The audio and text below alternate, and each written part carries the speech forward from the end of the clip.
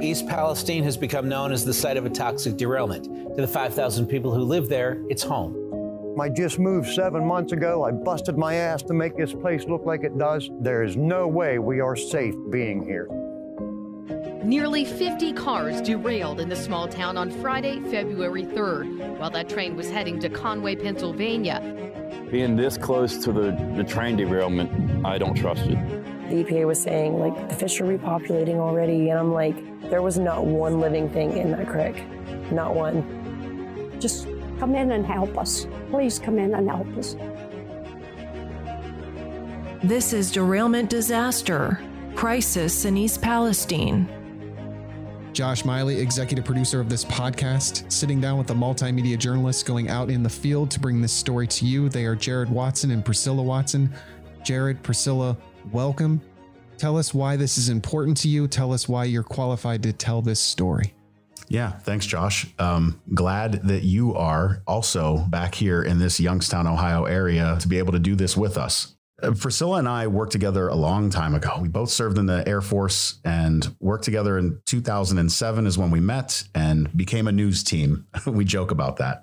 It was public affairs, which is a little bit different in the military, not necessarily hard-breaking news, anything like that. Nonetheless, we both have an extensive background within television, radio, film, a lot of training. So that's one reason. The other reason I mentioned right at the beginning when I said I was glad you're here, and that's we live very close to East Palestine. 15 miles. I've got family that are married to residents of East Palestine. I've got friends who have family from East Palestine.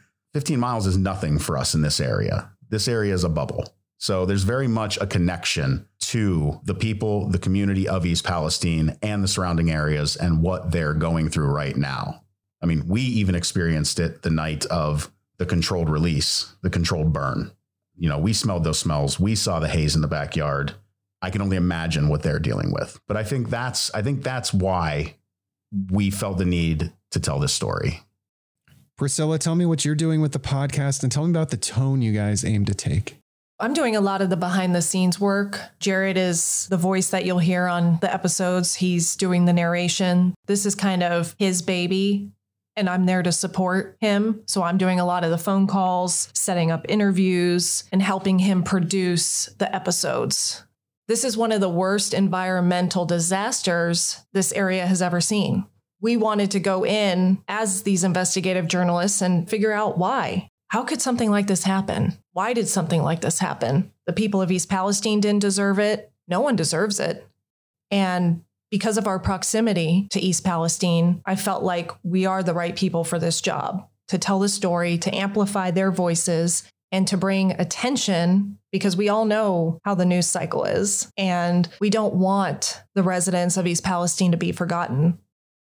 Well, I believe both of you are the right people as well. When we see something on the news, it feels so far away, but this is so close to us. We play high school sports against East Palestine. They're within our community. Anytime you leave where you're from whatever closest city is there. East Palestine is Youngstown. Struthers is Youngstown. We're all from Youngstown when we're not here. When I travel to Las Vegas, I'm from Youngstown. When I travel to Seattle, I'm from Youngstown. This being that close means the scrupulous eyes that need to go onto it need to be localized. The stories that come out from these people need to come out talking one-to-one with someone local. And that's why I'm excited that it's the two of you having these discussions. And I think whenever I see anything like this happen in the news, I'm always wondering, what can I do to help? And so when this happened, it was sort of like, you feel helpless. You feel like, what can I really do to help these people who are leaving their homes, staying in hotels? You know, it's going to be difficult for them to sell their homes now, possibly. So when Jared had the idea, I thought we can use our skill set as storytellers to try to amplify their voices and keep the attention on the situation. It was kind of a no-brainer. You know, Josh, one of the crazy things about this event, this derailment, is that Priscilla and I are both on toxic exposure lists with Veterans Affairs, with the VA. Priscilla experienced the Fukushima incident in Japan. I was exposed to burn pits in Afghanistan. We both thought that we were leaving those things behind, coming to a place where we would never have to experience something like this again. Yet here we are. A train derailed in East Palestine in February of 2023. We're going to find out why. Join us.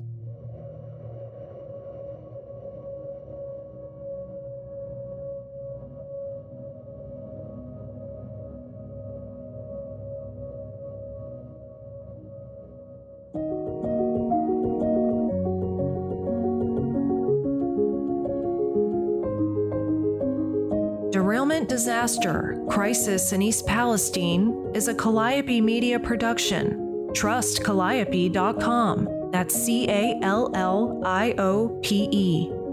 If you feel moved to do so, please rate, review, subscribe, and share. Special thanks to Benstown McVeigh Media.